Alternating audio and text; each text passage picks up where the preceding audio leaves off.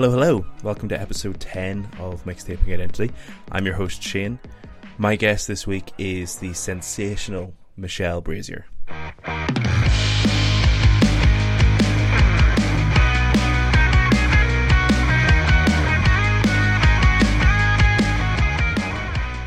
Yes, thank you so much for joining me for the 10th case of Mixtaping Identity. My guest this week is writer, director, comedian, just all-round superstar, Michelle Brasier. I'm really excited about this episode. Michelle was so generous with her time, especially considering that she was out the night before and we did this in the morning, her time. And I was really excited about the playlist as well. As an Irishman, it was a bit of an educational experience, being taught a little bit about Irish folk from someone at the opposite end of the world. But yeah, it was an awful lot of fun, the playlist, and the episode in the chat is fantastic. If you're new to the show here, then please go and follow us on the socials. You can listen to the playlist in advance. We tend to release those on a Monday and then release the podcast on the Thursdays.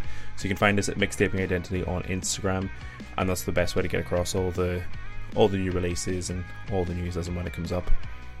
Just a quick note before we get into the episode. There's a part in this conversation when we're discussing the song Rootless Tree that Michelle asked me a question that, unbeknownst to her, actually has a very sad answer, and it's not something that I want to share publicly, so I didn't include it in the podcast, but I did have a chat with Michelle about it. So around that part of the discussion, the editing may seem a little bit choppy, and that's the reason for it. You're not missing out on anything. It's a sad story and not something that I'm ready to share publicly, so that's all that is. Anyway, we'll get on with the episode here. So this is episode 10 of Mixtaping Identity with Michelle Brasier.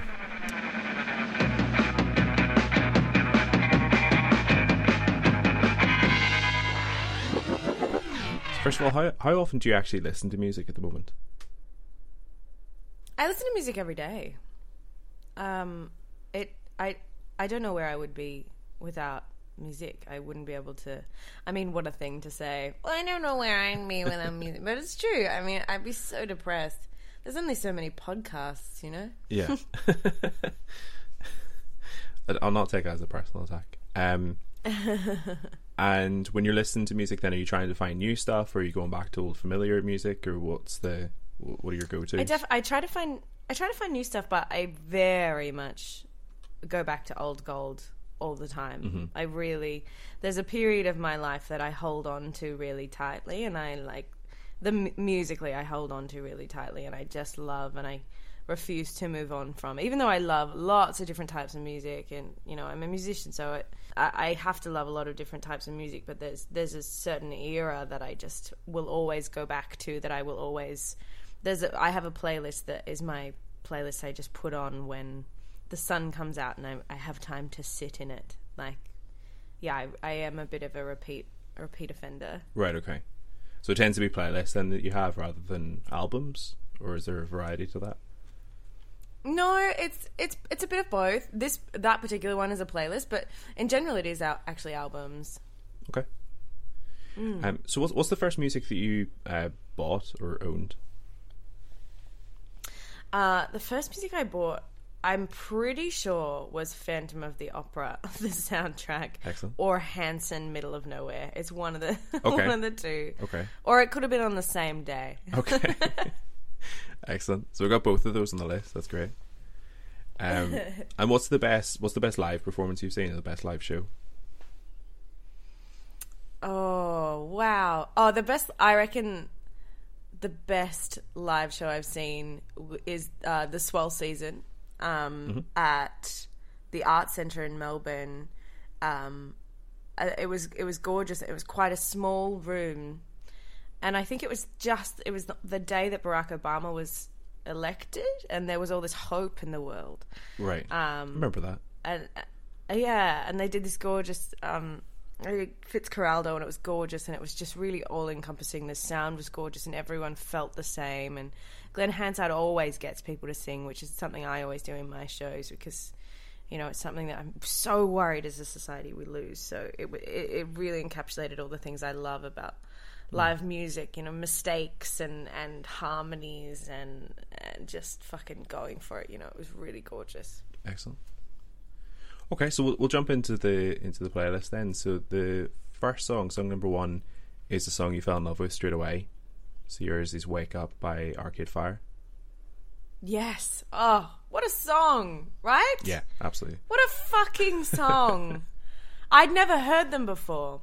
There's a festival in Australia called Big Day Out, and it's everyone's first festival because it's a festival you don't camp at, like you just go for one day. Sure. And so you can go when you're a teenager. Maybe if someone's parent wants to take a bunch of you, then you can kind of go. Or if someone's brother is 18, you can go to this festival, and it's really fun. And it's got all these huge bands. And I went with my beautiful best friend, and this was, I think I was about 18. I'm not 100% sure, but I was like, it felt like the end of something. So I want to say I was 18, and I was with my best friend, who I truly, truly loved. Like, we were so in love. We'd never dated, but we're just so.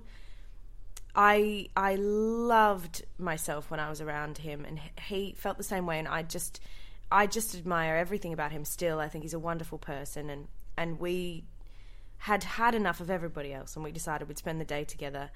And I had not heard Arcade Fire, and he grabbed my hand and he said, "There's a band that you will fucking love playing right now."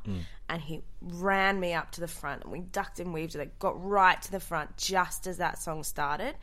And just the way it's, and like I'm a sucker for harmonies and group singing and large sound, and it fucking knocked my socks off. I couldn't believe it. I was so happy.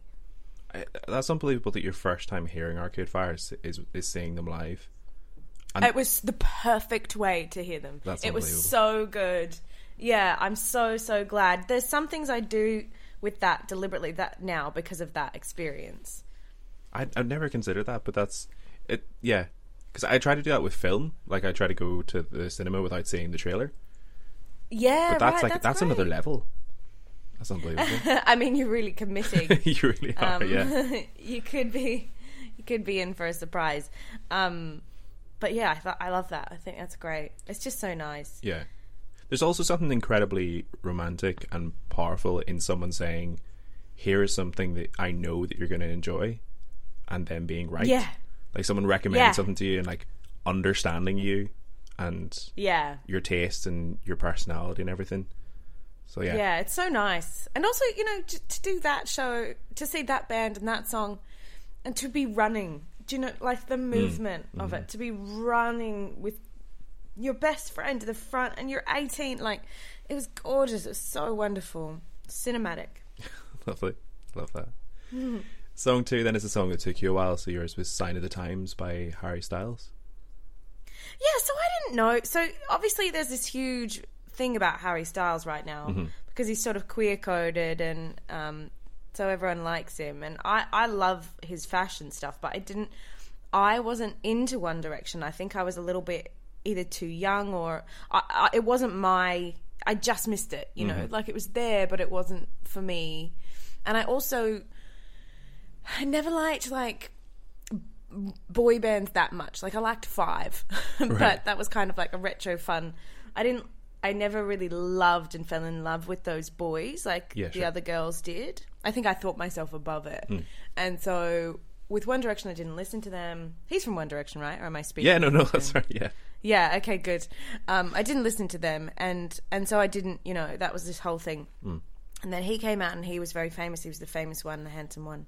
And I was like, okay, that's great. And then I heard that song multiple times on the radio, and I just started to... I didn't realise it was by him, and I didn't realise what it was. And it started to grow on me, and then one day I was like, fuck, this is such a good song. What a classic. I don't write songs like this anymore. And then I looked it up, and I was like, this is Harry Styles. This is a recent release. Yeah. Because it feels like a power ballad. Yes. It feels like it's written by Elton John. Yeah. It's gorgeous. And I don't know if Harry Styles actually wrote it. I didn't look that up, but if he did, fucking kudos! What a fantastic person. I think he's doing great stuff for the queer community, and I also just, what a great song. Do you like that song? Do you know that song? No, I think it's unbelievable. Very, very similar very similar journey with Harry Styles in that I'll just say I did think of myself above One Direction because I personally cannot stand Simon Cowell and Pop Idol, all that kind of like. Are they from a TV show? Yeah, they're from X Factor in the UK. Okay. So their story was basically there were 5 guys who turned up to the auditions, were deemed to not be good enough as solo artists, and then they just sort of clumped them together in the audition process and put them through as a band. Now, I wonder if that's true. I doubt it. Yeah. I doubt. Just because I had a friend... Yeah, I mean, I have friends in the music industry who've had these things happen, and it's just so funny the way that they will reverse engineer a story. Yeah, absolutely. You know, try and make it organic, and it can fucking break you. Yeah. The music industry is so cruel, especially in pop. It's I mean, no, that's not true. It's cruel. It's very cruel. Yeah, but that was their story essentially, and then so you have this sort of corporate boy band essentially producing Frankenstein together. Yeah, and they're producing sort of mass-produced pop, which, you know, if that's your thing, fine. It just wasn't for me. I love pop music. Yeah. I think it's fantastic. But yeah, I just never heard any of their songs that caught me. Right. I adore pop music. So fun. Fantastic. What a treat. Well done, pop music. And then Harry came out of it, and then I think initially he was sort of doing the same sort of stuff that One Direction were doing, and then there was just this point where he started doing his own thing, and I think Sign of the Times was one of those first songs where I was like, okay, actually this guy is unbelievable. He also didn't he do The Chain with Stevie Nicks? Did he? Yeah. I'd love to hear that. I love Stevie Nicks. She was one of the first people, I think, that was like a massive supporter of his. So that's fantastic. I mean, you need these things. Yeah. It's like, Dolly Parton really lending a public face, even though she's like her godmother, to Miley Cyrus. It gave her this air of legitimacy, and her doing these great, gorgeous vocals. And what's the beautiful man who does the jazz albums with Lady Gaga? What is his name? Legitimate musician. I've forgotten. Anyway, I really do like it when that happens, when people go, this person's talented. Yeah. And, you know, they're not, the older and more established musician is not jaded and doesn't roll their eyes at a young person. Yeah, really, 100%. I hate cynicism. Yeah. But I had a moment with Harry Styles where he was performing in there's an award ceremony in the UK that he was performing at, and I think it was round about the time where he started to get to that point where he's like, I'm going to wear what I want. And he had this sort of lacy white number that he was wearing. And his stage was set up where he had this grand piano with water just flowing off the side of it. And oh, wow. The area that he was in was gradually filling with water over the course of the song he was performing. So he was just sitting playing pianos, performing this song. I would love for you to send me a video of this, please. I'd love to see this. I will make notes. Thank you. So yeah, that was the first moment where I was like, I remember watching that, and I probably was still quite cynical about Harry Styles at the time, but I remember turning to my wife when we watched that and was like, I loved everything about that. That was beautiful. It was insane. That's great. That's so good. Yeah, absolutely. Song 3 then is the song from your introduction to music. So you've touched on this already. So this is The Phantom of the Opera. Yes. What a tune. The Phantom of the Opera was the first musical I ever saw. My parents took me when I was very young. Okay.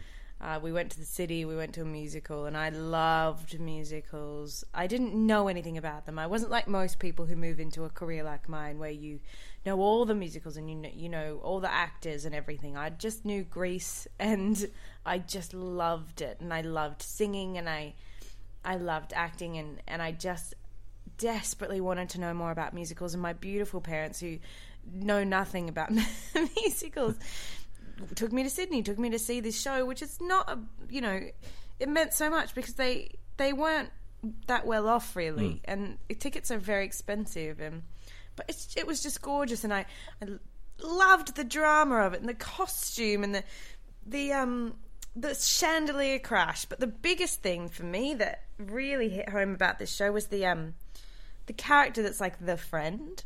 I was like, I could play the friend. I didn't want to play the lead. I wanted to play the friend, because whenever she left stage, I was like, I wonder where she's going. I wonder what her character's doing now. And I was so interested in her. And I think, in a way, that's what made me want to do comedy and do a bit more interesting roles, even though she's not a funny role. But I was like, I just found the ingenue to be very boring, because all she was doing was like singing for this dead sort of ghost man. Right. And I was like, ugh, boring. And I didn't like love stories, so I was very, very bored by her. But this other woman, I was like, oh, she's a ballerina, fantastic, what a dream. Like, I just loved her, and it really changed me at the drama of the music. I'm aware that Andrew Lloyd Webber writes, you know, exclusively 80s music for no matter what period he's writing for. Like, sure. I'm not here to say he's a genius. I mean, I'm sure he's definitely done very well. But, you know, I'm not the one to rush out to the latest Andrew Lloyd Webber. But that musical, I just adore. I love it so much. Amazing. Song 4 then is a song that makes you happy. So yours is Ease Your Mind by Svavar Knitter. I think that's how to say it. Yeah, he's Icelandic, so it's very hard. I'm saying it quickly and confidently. To know. So yeah, so it's done. Yeah, it's a really beautiful song. It's so sweet. I don't know how I found him, but he's someone I go back to all the time. I love his music. Actually, I think he did a duet with Marketa, I've said her name, Glover, who sings with Glenn Hansard and is in Once, and I think that's maybe how I found this man. But he's gorgeous and so wholesome, and he seems really funny, but I don't speak the same language as him. But some of this song's in English, but it's just gorgeous. I really love. He also has another song called "Baby Would You Marry Me," that is just so sweet. And "While the World Burns" as well. I think he's just fantastic, and he should be huge. He should be huge. What sort of such a beautiful song. Was this song that makes you happy? So what do you typically feel when you're listening to this song, or what sort of mood are you trying to go for when the song's on? Well, I think it's just like, for starters, I always sing nice harmonies to this song that make me happy, and I just find it really peaceful. I find it really calming. Right. Because for me, you know, I'm always so busy. I'm always running around. There's a lot going on, and there's often times where I'm on top of the world, but for me, that's not necessarily what happiness is. For me, happiness is like a calm place where I'm just sort of in, you know, a warm bath with a calming song and a candle, and like my dog is there next to me. Like, it's just, and this is that. This song feels like a hug. It feels like a safe space. It feels like a place where you don't have to be on. Right. It's just such a beautiful song, and it also kind of reminds me of being young and of breakups. I think it helped me get through one of my last breakups, and it's just very sweet, and it has this beautiful message of like, it's fine, and you will make mistakes, and they do not matter. Everything's fine. It just makes me feel small. And I like to feel small. I like to feel insignificant and, contained. Right. So it just lets you take a minute. Does that make sense? Yeah. So for me, obviously, I think a lot of people, I guess, would choose a song that makes them like dance or, you know. Yeah. But I really just love to feel that warm wash of a hugging song. I think that makes sense. I mean, if you're in an industry where there is so much like up and down, and I guess you have to feel everything very intensely to perform and to make people laugh, and as you said, to be on all the time. So I can see that being a moment where you get to just be off, and you get to just be yourself and not have to perform, I guess. But I think that makes sense. Okay, good. Yeah, I think I often feel very, very large. Yeah. I'm very like aware of being in a room and people knowing I'm in that room, or, you know, in a tram or whatever. Like, yeah, and so I like moments where I can feel like just, you know, a teenager from Wagga, in New South Wales, Right. who is just sitting having a listen to some music. I don't know. It's just nice. Excellent. A song that makes you sad then is "Leave" by Glenn Hansard. Yeah, what a fucking song. Oh my God. It's the vocals in this song and the writing. The lyrics are gorgeous, and it got me. This one was like my very first breakup song, which was, I was going through this breakup. This is the same time, you know, the man who led me to Arcade Fire, right. My beautiful best friend. I had moved to Melbourne, and my boyfriend at the time was in Wagga, and my best friend had moved to Sydney because I had moved to Melbourne, and we'd said that we were going to move to Sydney together after a year. We said we're going to travel for a year together, and then I got into this art school that was very sort of prestigious and hard to get into, and I thought it would take a few years, but I got straight in, and so I had to go. But he didn't get in. And so I had to go, and then I'd sort of betrayed our plans or whatever, and he was like, well, I guess I'll go to Sydney. And I was just so sad because I was going through this breakup with this idiot who broke up with me halfway through Pirates of the Caribbean and had dreadlocks and was white. And that was sad, but I didn't love him. I didn't want to be with him anymore anyway. I'd tried to break up with him a few times. I was in love with my best friend. Not that I wanted to, I really didn't want to be his girlfriend, but I just was so in love with him and so attached to him, and I just adored him. And then he was on the other side of the world. I mean, I also had another best friend who was also still stuck in Wagga. And these were my two people that I felt so very connected to, sort of romantically in a friendship way. And I just felt so ripped apart from them. And I felt like I'd abandoned them. And one of them I didn't feel quite so bad about. But the one who went to Sydney, he went there, he started dating someone, and he sort of stopped talking to me a little bit. And it felt like he was dating someone because I had left a hole and he was filling it sort of on purpose, sort of to go, well, fuck you, I don't need you, you know, but because we were 18 and it would have hurt that he didn't get into the school, and I'm sure there was a lot going on, and I don't think that he would have wanted to be with me either, but we just really did love each other so very much. And I think that song was sort of that, and I would always think about him with that song because he was a gorgeous singer as well.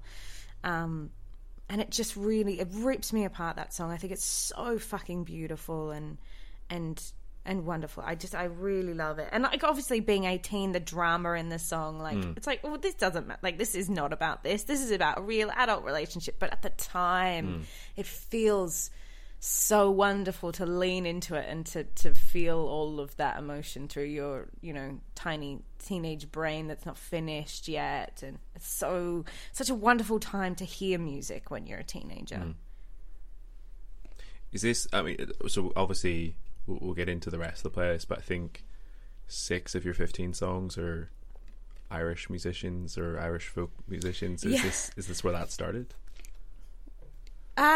No, it was Damien Rice, okay, I think, who started this. Okay. Yeah. Okay, fair enough. Yeah. I think the other thing was about this song, like as you say, was the thing that really, really struck me was the emotion in the performance, which I don't hear an awful lot of in a lot of music. No. Yeah, and that's stupid. I hate that. I will always, you know, we're storytellers. We should be telling the fucking story. It shouldn't be. That's why I get so upset about over-tuned things. Right. Because there's no bones in them. There's no guts. There's nothing that hurts. There's nothing that is not costing anything. And I think, I mean, because I'm a singer, so I think just vocally it really should feel like it's something, because I think if people are watching you and listening to you, you owe them that human experience. Your job is to remind them of all the things they have and all the things they'll lose and all the time they're running out of. Like, it doesn't have to be sadness, but it has to be something that's in there, and he does that so well. Glenn Hansard does that so well.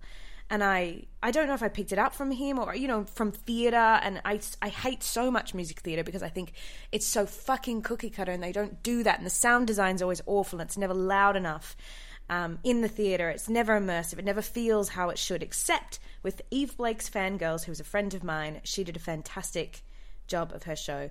And I really fucking felt something. I felt excited, but I just... Yeah, I really adore that. And the way it builds, and it's gorgeous. He uses his instruments so well, and he doesn't think about it. He's not thinking about his singing. He's thinking about the story. That's definitely something you can tell when you're watching a musician or listening to someone who is, I know how wanky this is going to sound, but like at one with... Oh my God, I've been wanking this whole time. Like, I'm meant to be a comedian. I'm here just being like, well, it's 8:30 in the morning. But someone who's at one with whatever they're playing, and it is just like natural to them. They're just like, you can, like, they're feeling whatever they're feeling, and then it's just coming out through song or whatever they're playing. And I really felt that when I was listening to this. And this is Glenn Hansard is not someone I've come across. Like, I was familiar with. Really? Yeah, like I'm familiar with the Frames, and I've heard bits and pieces, but this was a song that really struck me, and I'll definitely be getting into more of that for sure. Yeah, it's very special. Yeah. My brother showed me the Frames. When I was younger, he loved the Frames. My brother showed me once, actually. Right, okay. So, yeah, I think he introduced me to Glenn Hansard. Excellent. In fact, he definitely did. Okay. Yeah. Song 6, then, a song to relax to, is Amer's Dream by Colm McNamara. Yes. I gave you an Irish name to say. Yeah, you're really testing me here. Yeah, I adore this song. Many of his albums are just stacked on a playlist. That playlist that I talk about, that I put on when the sun is out. I sit in the sun. I pat my dog. I read a book. It's my time to just recharge.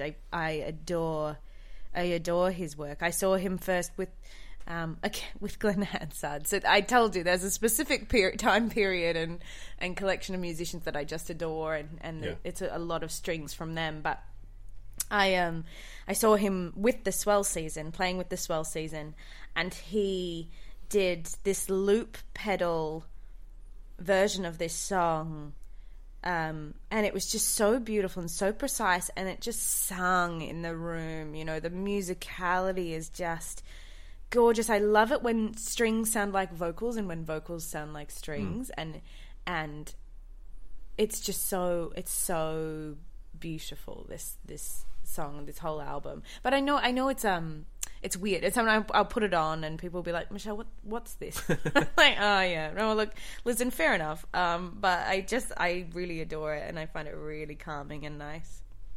Brilliant. Yeah, I mean, I totally agree. And there is a thing now where, like, there is a lot of judgment when it comes to music, particularly when it's not something that you can hear on the radio typically.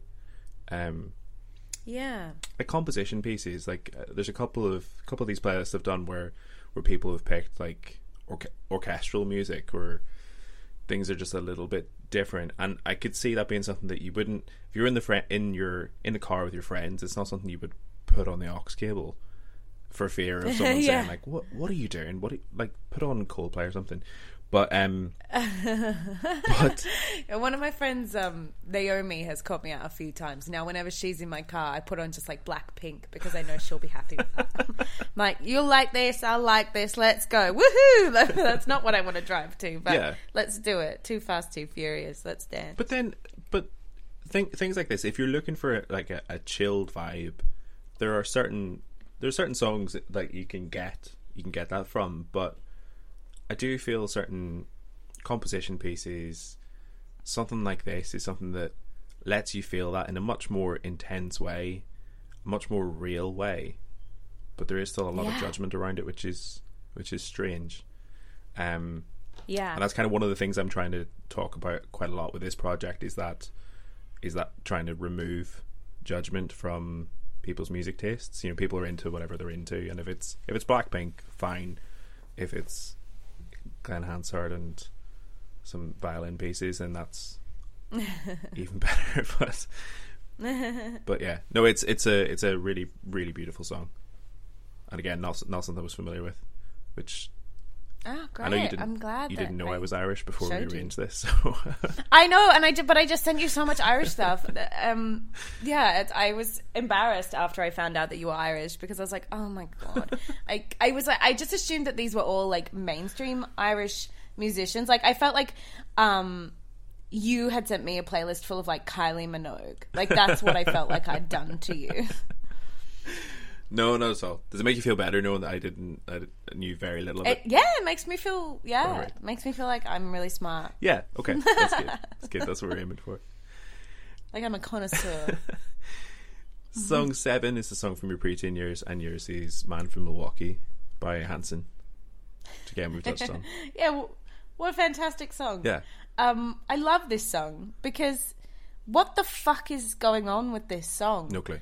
What on earth is happening here? It's so funny. Yeah. What is it? What is it about? What is going on? Is it about a man who...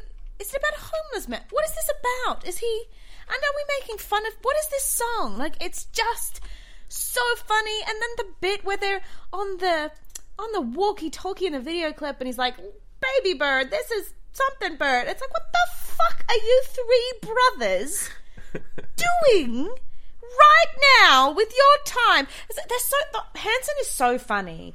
Mbop is very funny. My theory about Mbop is that they got in, like, they were like, and then the chorus is sort of like, these are the verses, and then the chorus is sort of like, Mbop, do, sort of sounds like that.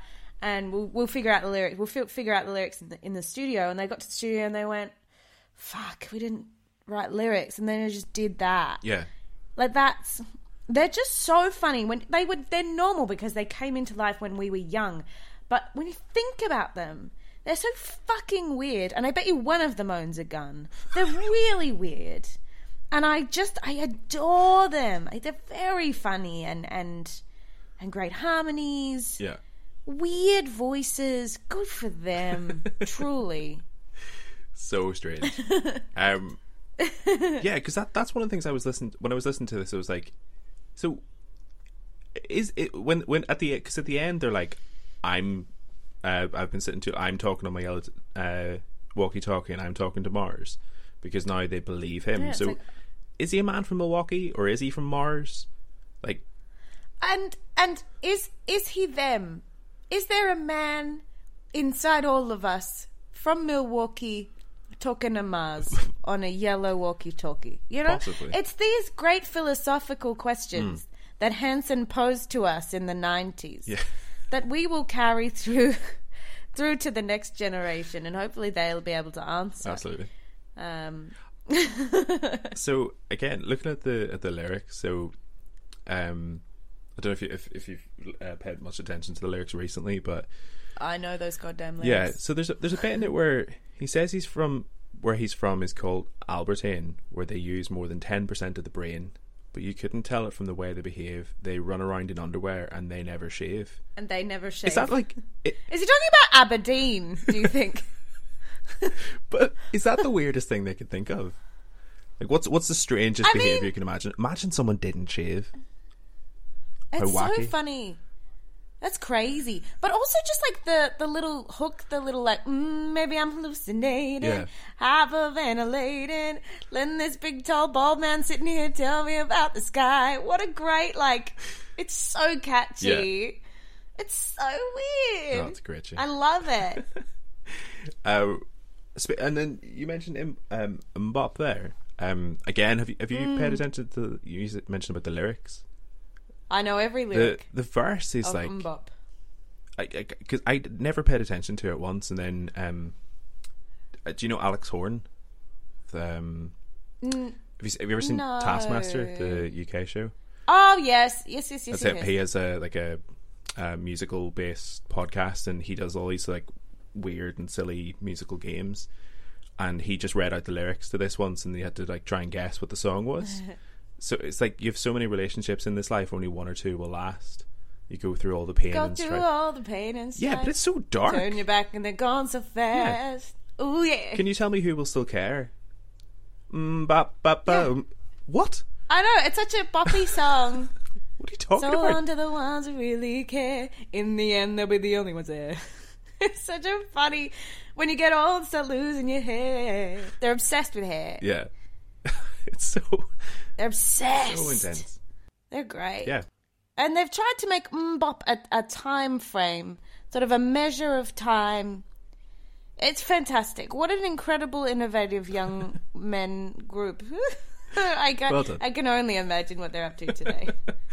I think they're still making music, but I imagine it's like for the, I don't know, NRA or like some Christian group. I'm just making an assumption. I don't know if that's true. Okay. But I don't think they're vaccinated. You heard it here first.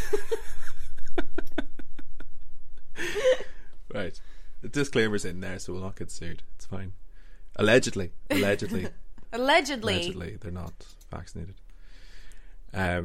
Song 8 is a cover, and your choice is The Old Triangle by Damien Dempsey. I love The Old Triangle very much. The first time I heard it was, again, at that Swell Season concert live. I love Irish music. I'm really sorry, I'm like really muscling on your territory, but you must understand that half of my background is Irish. And my brother loved it, and my mum loves it, and my brother and I used to go to Irish pubs in Australia and join those jams and sing and take a verse, and I really love that culture, and I wish that we had more of it here. That said, I mean, I'm sure I don't know what it's like in Ireland, but in Irish bars here and in Irish bars in Scotland, it is very lovely and wholesome. So I don't know what it's like over there. I haven't been. Yeah.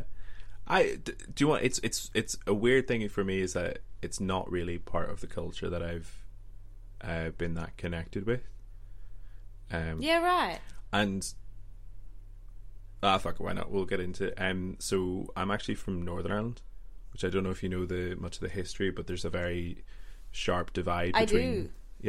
Yeah. Yes. I've seen The Beautiful Game by Andrew. No, I understand. Right. I know. My one of my great grandfathers was like pre IRA. Okay, right. So we'd be on the other side of the divide, and it's not something I'm invested in whatsoever, but it does mean that part of the culture means that sort of Irishness is something that was. I'm trying to put this in a way that doesn't make my parents sound like bigots, because they're not. But you're ingrained in the culture in such a way that like Irish language, Irish culture, Irish singing, songs of which a lot of this is songs about like the IRA and Republicans and the sort of the struggles that they've gone through. It's just not something that I had a chance to connect with at a young age.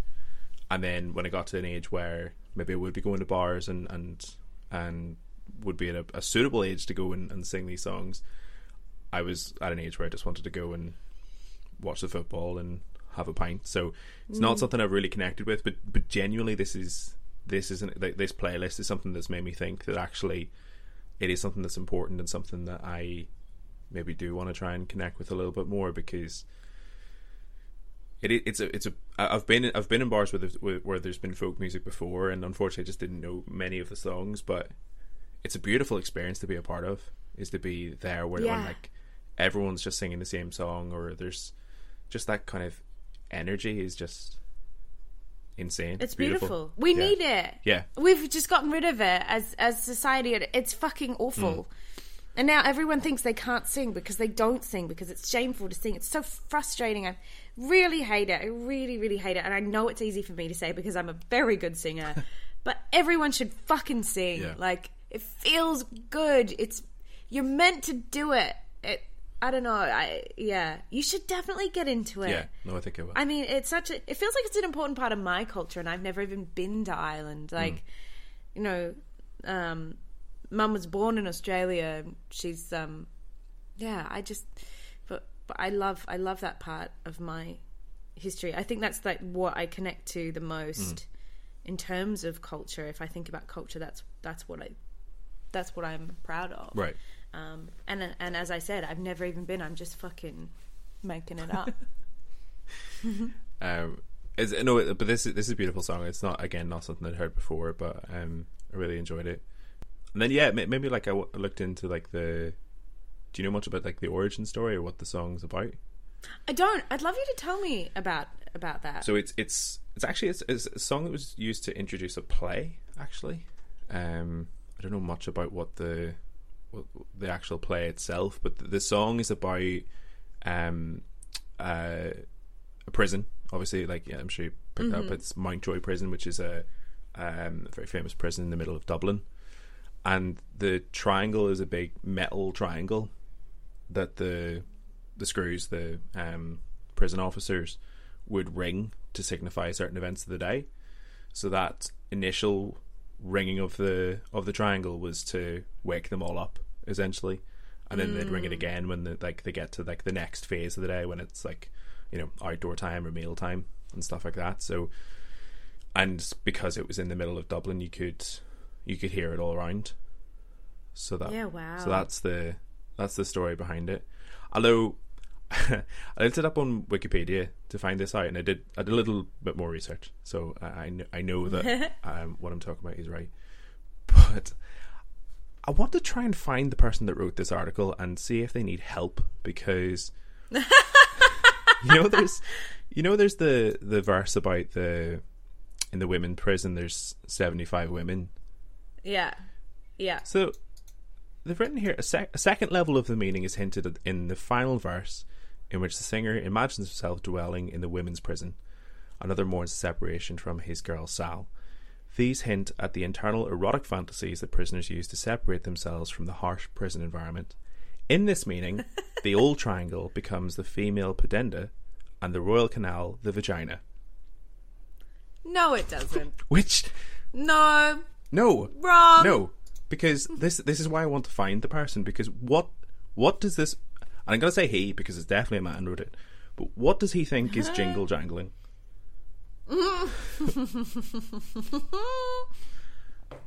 I don't know about you, but he really makes my old triangle go jingle jangle.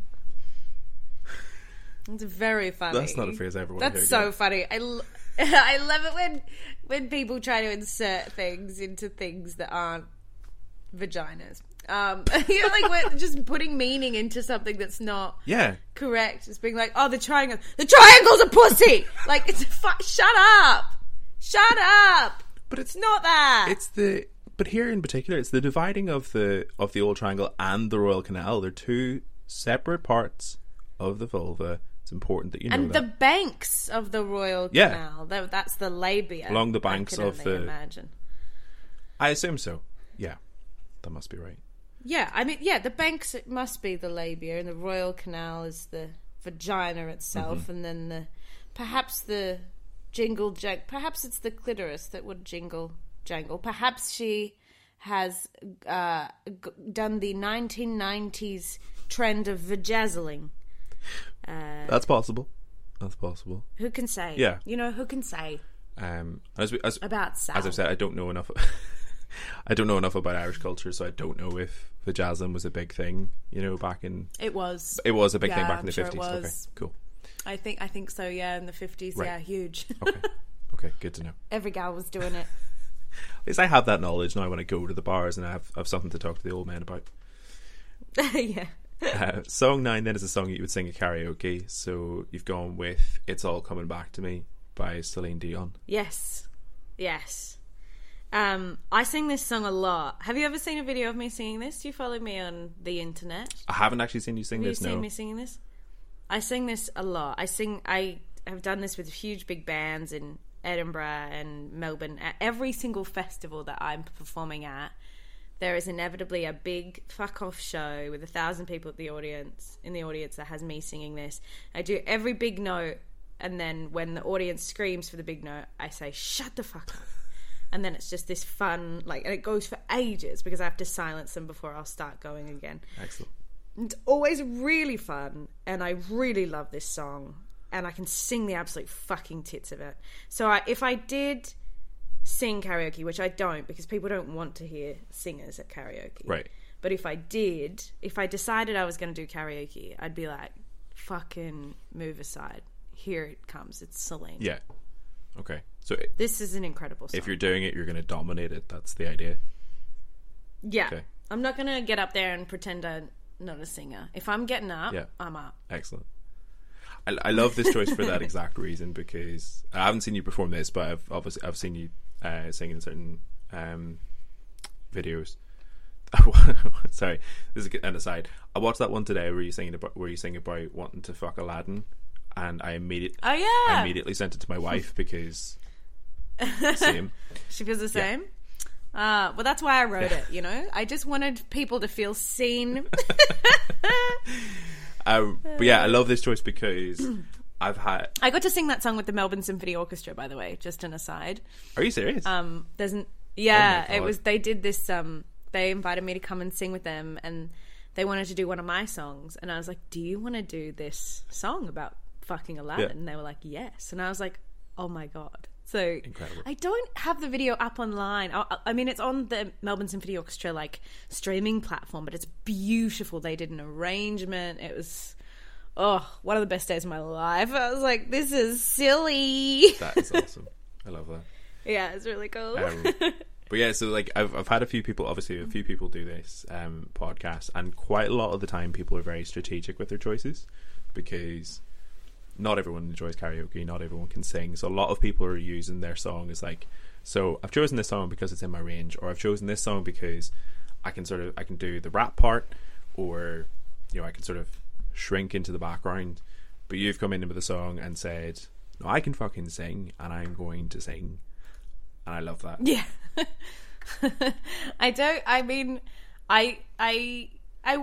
I am not humble. I'm humble in what I know what I can't do, but I also know what I can do. And I think life's too short to waste time pretending you don't know what you can do. Right. You know? Yeah. Silly. Yeah. If there's no point in you sitting there going oh, I'm not, I'm an okay singer when people have heard you sing. Yeah, it's not true. I'm really good. I'm really lucky that I'm really good. Yeah. It means I don't have to write as many jokes. It's very convenient. Yeah. I've been talking about this a lot actually recently, which the idea of just being just loving yourself and being confident in what you can do, and it doesn't have to be a skill or a talent. It can be a character trait. I know personally I'm a very, very kind and empathetic person, and there's no point in me saying that's the most important thing, right? But there's absolutely no point in me pretending otherwise. That's a good thing for me to know about myself and hold on to when I'm not feeling great about myself. Yeah, absolutely. I don't know why we're so obsessed with flogging ourselves. I mean, obviously because of Catholicism, but just also why are we doing this? Why do we not want to like ourselves? I think that's something that we need to learn from Americans. They're very good at it, and I think it's fantastic. Yeah. It's definitely and I'm sure Australia is similar, but it's a very, very Irish thing to be no, not at all. No. Yeah, Australians are like that. Yeah. We're very much. Well, I mean, we're mostly Irish, right? We're a lot of Irish convicts and a lot of lapsed Catholics, and I mean, there are English people here as well, and obviously Indigenous people, but. Unfortunately, our ancestors killed most of them. But they now we've put this incredible shame on them. Some of the most fucking amazing creatives in this country. People are so racist here, and so not only are they racist, but also there's this Australian stuff is shit, and oh no, what you just, and it's on TV, but it's just Australian TV, it's shit or whatever.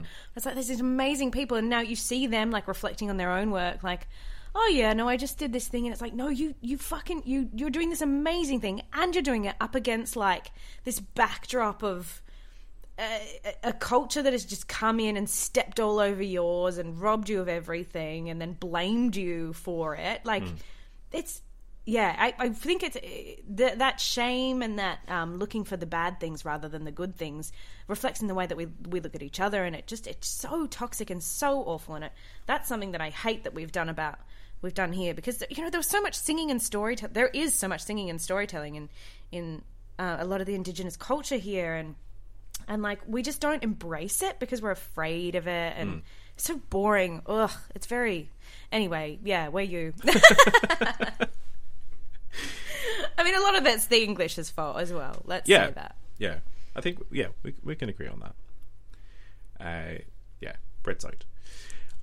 Song 10 is a song that reminds you of a specific place. So you're going with Going to California by Led Zeppelin. Yes. Yeah. You know how I mentioned that I had there were two best friends who I was very much in love with. Right.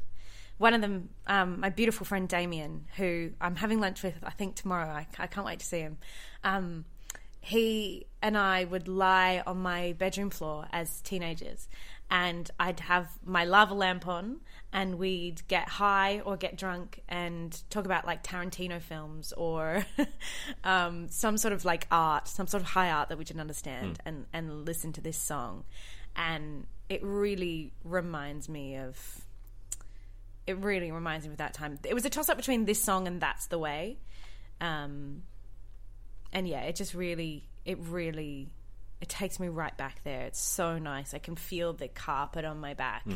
And I just feel his presence, and it's so, so lovely. It's a really, really specific evening. Like and it's something we did all the time, but it's this one night, just being kids and feeling like the world is so big and you're going to get it right. And all the generations before you didn't, and you're going to get it right. And that's the best thing about being a teenager, is that you have all this hope.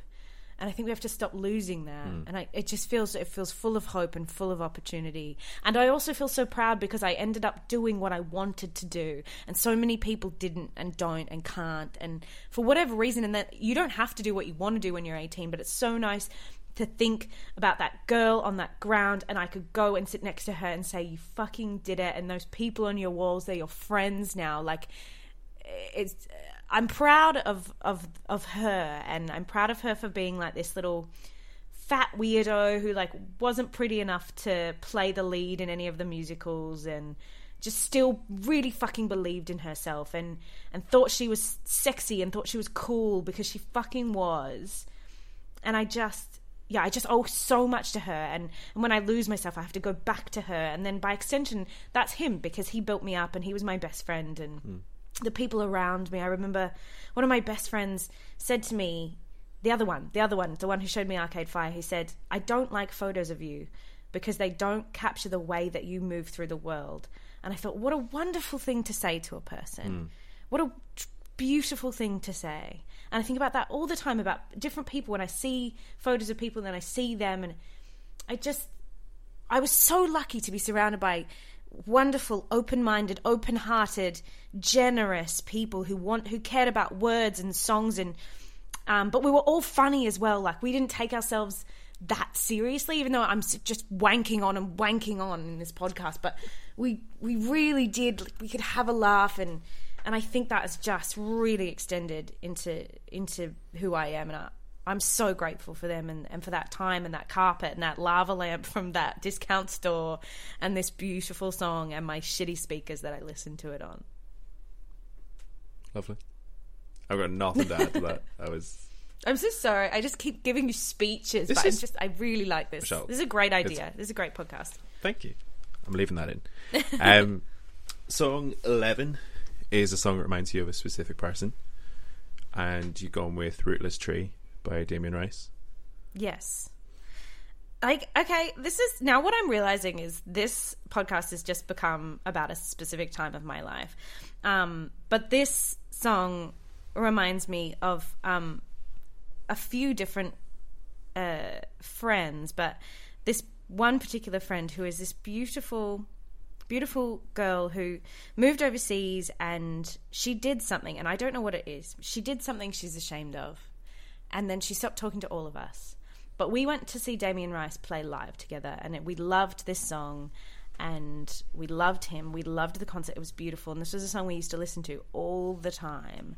And it was also a song that I'd listen to about, and would cry about missing my best friend and being angry that he was dating someone, even though I didn't want to date him. And I think I was dating someone else. Like, it was just, teenager stuff. So it meant a lot to me. And and it meant a lot to her too, for a similar reason, with somebody else.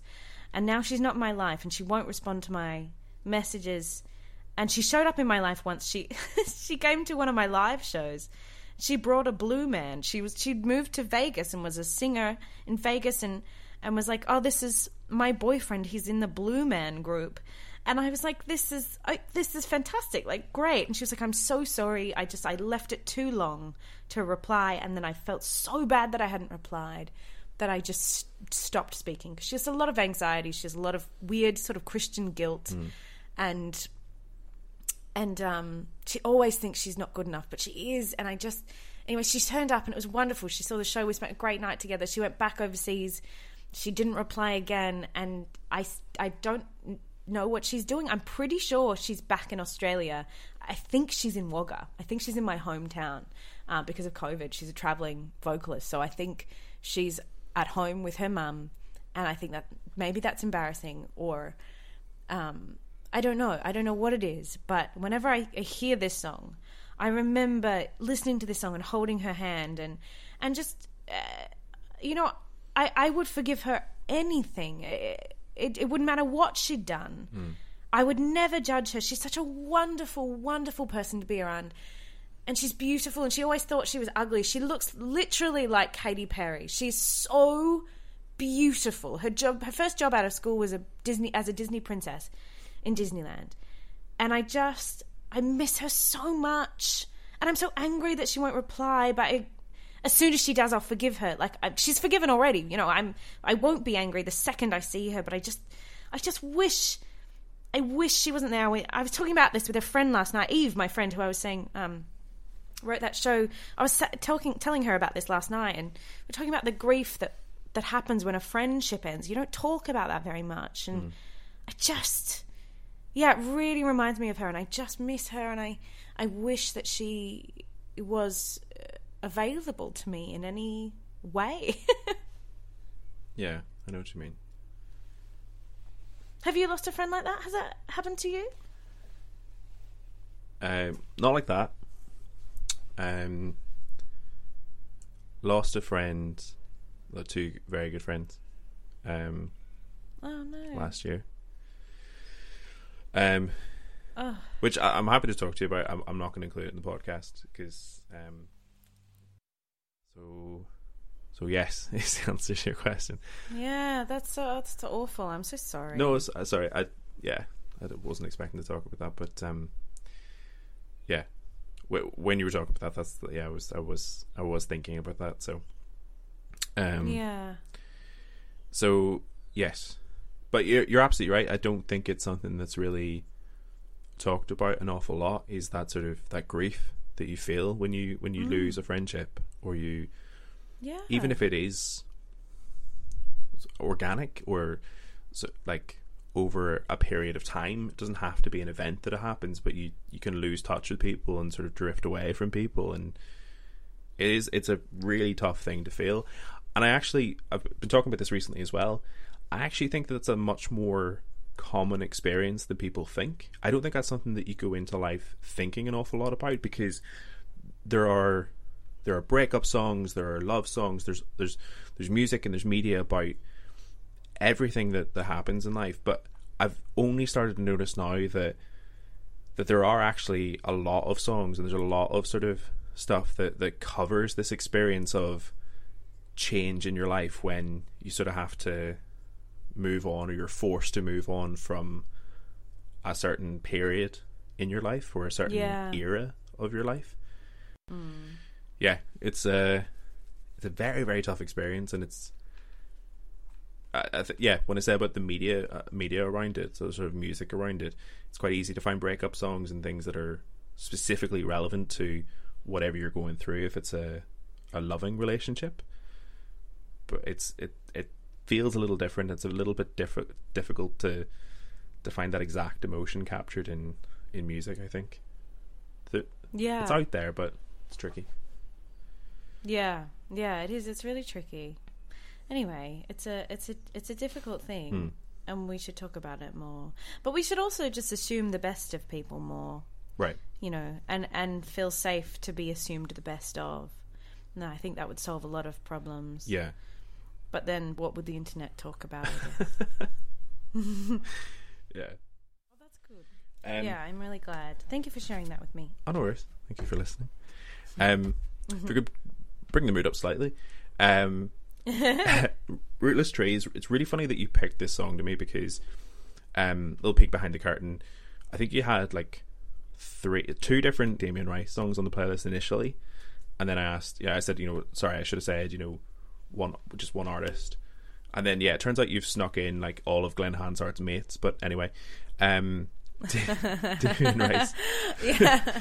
So you chose Rootless Tree, and this is the song for me that like this is one of this is like a big song for me in terms of, I think this sort of summarizes how I felt about religion a lot when I was a teenager, because I've two very specific memories associated with this song.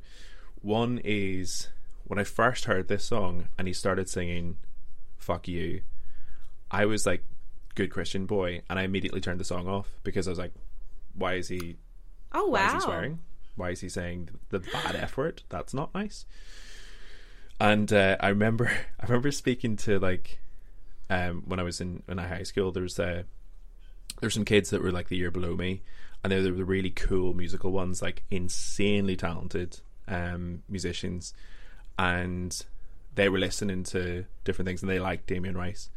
And one of them was listening to Rootless Tree, and I said, oh, I really, really like that song, until it gets to the sweary part. And they were like, the swearing, that part's the best part of that song. And I immediately just, that sort of teenage angst, I was like, that thing you do where you're like, oh, no, I do like that bit. I like that bit where he swears. I don't know why I said that. That's weird for me to say that. I love the bit where he swears. I like swearing too. I'm cool. So I remember that. And then it must have been a couple of years later, I remember having this song on in the car with my mum, who is a very conservative Christian, and my brother knew the song, and I put it on the aux cable and played a little game where I saw like how close I could get to the "fuck you" part without letting her hear that, so she didn't pick up on the fact that there was like swearing in her car, essentially. I just remember my brother's face as we're doing it, because he was like shitting himself. Wow. So yeah. Well, there's the radio edit where he just sings "You." Oh, really? Have you heard No, that? I haven't. Yeah. That's very funny. Yeah. But the entire bar is like, it says "You" and all we've been through. I said, leave it. It's just "You." Oh, it was a great song. I'm really happy to like go back to it because it's fantastic. Yeah, it's gorgeous, and Lisa Hannigan on it is great as well. So we'll move on again. So song 12 is a song that motivates you. So yours is "Content" by Bo Burnham. Yes, it's very, for obvious reasons if you know my career, but it's that like, okay. I mean, it really motivates me musically. It's very like motivating, but also I think just looking at that show that he built during lockdown, I definitely built my best show during lockdown. Right. And just the feeling of like you still have to do your job, even though there's no one to watch it. You still have to produce something because people are sad and they want you to do something. It really feels like you're building things. You're going, here you go, have this. Like it feels like there's kids and you have to feed the kids. Which is, I think, the feeling behind this song. But I love this song and I love this show, this special. It was very good. I mean, there is a real element of like this rich guy is like living in this tiny house, but like he's not. That's his studio. Like, yeah, it's his sure. Like, yes, garage. He's got a lot of money and he's probably fine. Let's like chill out. But at the same time, like you can't hate art just because the person is successful. I think he's very smart. He's a bit of a genius, I think. Yeah, I agree. That show absolutely knocked me for six because I didn't know what to expect. I didn't know it was going to be. I thought it was going to be a comedy special because You sort of expect that with Pope. I mean, it is a comedy special. I know, but it gets very bleak. And yeah, but I think it's good because I don't know if I would have gone into I don't know if I would have watched the show if someone had said to me, "This it has funny parts, but it's also a very bleak representation of, you know, how it feels to try and be creative in the middle of being locked in your house." Yeah. But the way it transitions through the show means that I was along for the ride, so I'm really glad it was built that way, and I'm really, really glad I watched it. This song personally is slightly ruined because my friend Macaroni Prince, who streams on Twitch, he's used this as his sub song. Oh, okay. That So you little hear bit. it too much. Yeah, and it repeats. So if you gift 10 subs, it'll play it. Not the full song, but like that bit. But look, I made you some content. That part 10 times in a row. So yeah, it's a little traumatic to listen to it now. But it's a great song. Song 13 is a song that someone introduced you to, and you've gone with "We Didn't Mean to Go to Sea" by Declan O'Rourke. Yes. Oh, this is a gorgeous song. Do you know this song? I didn't. Is Declan O'Rourke famous to you? Not, I've never heard of this person before. Not to me. But my partner Tim, who also twitches on the internet. Yes. I'm not an online person, but he's just okay at gaming on Twitch, and he's also an actor and musician. And he showed me this song. He put it on. I think it was like one of the lockdowns, and we were drinking and eating some like exciting food and exciting whiskey, and we were putting on songs, and we were a bit tipsy, and he put this song on because he knew I'd like it, and it was so nice, and I was immediately taken by this sort of Rufus Wainwright-esque vocals and these sweeping strings, and just it's really theatrical and gorgeous. And it was so nice that like so many years into our relationship, Tim could be like, "Here's a song that you will love." I really liked that. It was really nice. Amazing. Yeah, this song knocked my socks off. It was insanely beautiful. It's so good. There's some songs that I think, some songs that are similar kind of vibe where it can fade into the background, or if it's something you just want to like relax to, you can sort of have it on, but you don't need to pay an awful lot of attention to it. This completely lifts you out of whatever moment you're in, and you cannot help but be transfixed by this song. Yeah, it's the driving strings, it's the da da da da da da. It's so good. It just, and then like the big swell, like there's this big rit just before the chorus that really just slows down, and it's such rich strings, and it's really stunning, and I really like his stuff. He wrote this song, oh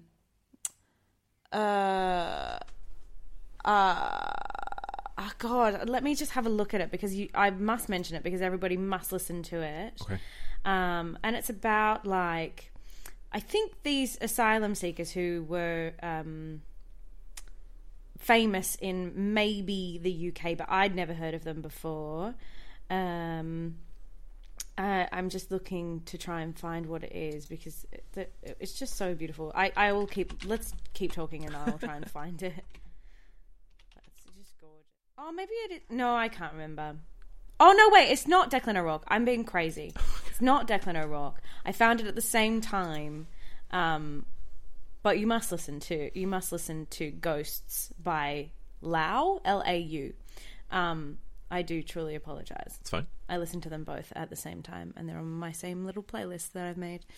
But it's beautiful. Anyway, Declan O'Rourke, very good. Song 14 then, is a change in direction. So a song you wouldn't expect to like is Falling Away From Me by Korn. Okay, I loved Korn. I still love Korn. I don't listen to their new stuff, but if Korn comes on, I come alive. I fucking loved Korn in high school, and I wasn't like a goth kid or like a metal kid. I just loved specifically nu metal. It's very theatrical, very camp. hip hop inspired beats, just like silly, silly yelling, but never screaming. Sometimes with an opera singer. I liked Evanescence, and I liked System of a Down, and I loved Korn so much. And whenever I tell people that, they're always like, haha, and I'm like, no, I'm serious. I adored them. I could rank their albums. I really, really loved them, and I was so horny for Jonathan Davis. Like, I was obsessed with him, which is so funny now to look back on that time. Amazing. Do you know much Korn? No. And it's probably closer to what I'd normally listen to than a lot of the other stuff in your playlist. Yeah, right. Because I'm quite into, like, I don't know if it's heavy metal, but like rock and roll kind of music. So it felt similar to kind of stuff that I maybe would have listened to, but for whatever reason, it's just maybe slightly too into that metal genre that I just didn't quite connect with. Oh, so good. Yeah. They're so camp. Very camp. Yeah. I find the vocal performance a little funny, to be honest. It is funny. Yeah. It's funny. Because, there's a certain vibe that's given, because it's kind of the opposite end of the spectrum to what we talked about with like Glenn Hansard and that kind of authentic emotion that he's given off in his vocal performance. And then you have Korn, he's like, falling away from me, which is just a bit of a change in direction. I'm an eclectic woman. No, that's good. Lastly then, song 15, a song you think everyone should listen to. So you're going with We the Drowned by Lisa Hannigan. Yes, and it's a specific version of it. It's this live version of it that has all Live in these Dublin. gorgeous strings. Yes. It's fucking gorgeous. Sometimes I just make people listen to it. Sometimes I'll be sitting at work in the makeup chair and I'll just be like, do you like female vocalists? Do you want to listen? Do you listen to a song you probably haven't heard? It just make people listen to this song. It's so good. I really love the build of this, and yeah, I really like it. And it's all of these songs, all of the ones that are on this list are songs that I love singing harmonies to in the car, in the bath, around the house. And this just really lends itself to just fucking having a beautiful sing, layered harmonies, big strings.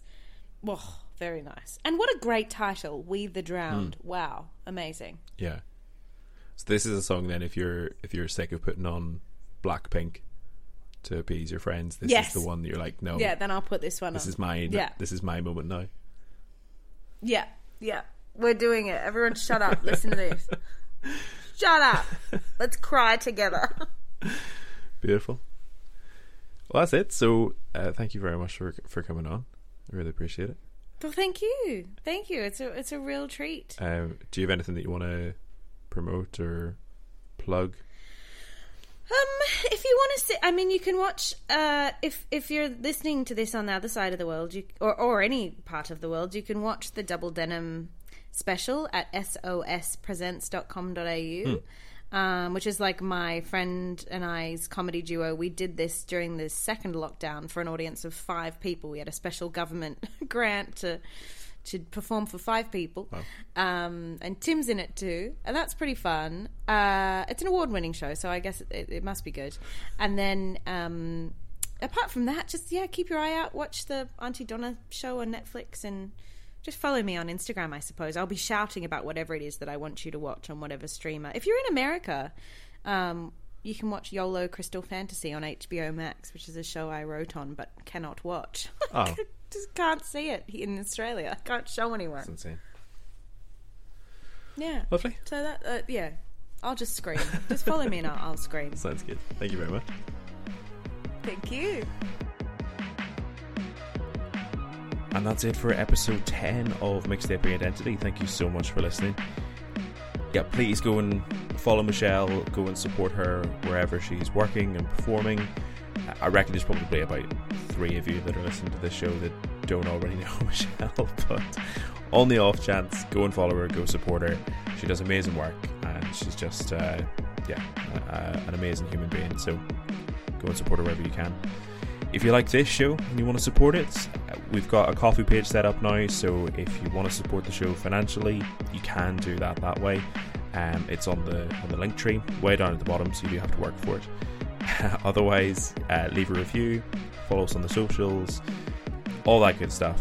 All the engagement, all the comments. It just really helps build the show and build the community. So I'm very, very grateful for all the support. I will be back next week for episode 11. So in the meantime, look after yourselves, and we'll speak to you then.